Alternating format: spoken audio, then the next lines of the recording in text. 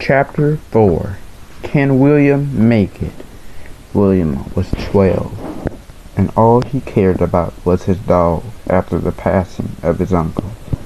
William took care of the dog even when he really didn't want to. He remembered the talks he had with the dog, and his ears would go up in the air. His dog never replied. He would just sit and listen.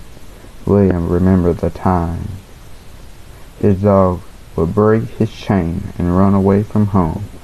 William remembered being told that his dog passed away. Now another death. William played the keyboard, act, dance, even after the loss of his uncle, until it came to the point where he didn't feel the same. William tried to find out how he would tell his mother. How would he tell his mother he wanted to stop playing? William's mother noticed a change in the way he played, so she asked him what was wrong with the way he was playing. With tears running from his eyes, he told her he didn't want to play anymore. She told him that he could stop playing, but she reminded him of the promise he made with his uncle, that he would not stop playing.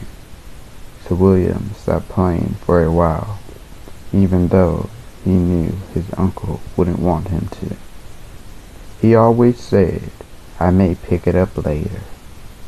William's uncle had a friend who knew how to share words of wisdom into people's lives, and he did that until the day he passed away, less than a whole year after William's uncle's passing.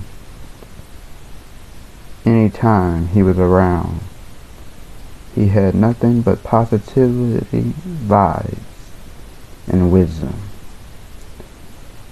He always wanted William to know right from wrong.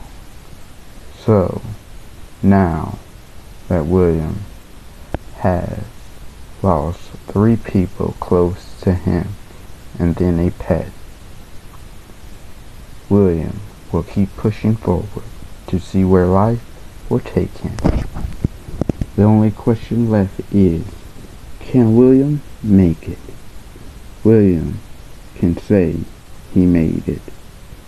A month before William lost his uncle, he started to go to church. Now that William lost friends and family, he knew he had to listen in church. That's how he will learn how to keep going. His Sunday school teacher told him, "Keep coming to church and you'll get saved." William sure did turn his life over to Christ. Through God's church family, friends, William has made it with his family. William has learned to give it to God and watch Him bring you through. But William thought that he couldn't be restored. God showed him peace, kindness. William would have not made it without God. So, anytime someone asks, "How did you make it?" William can't say, "Nobody but God."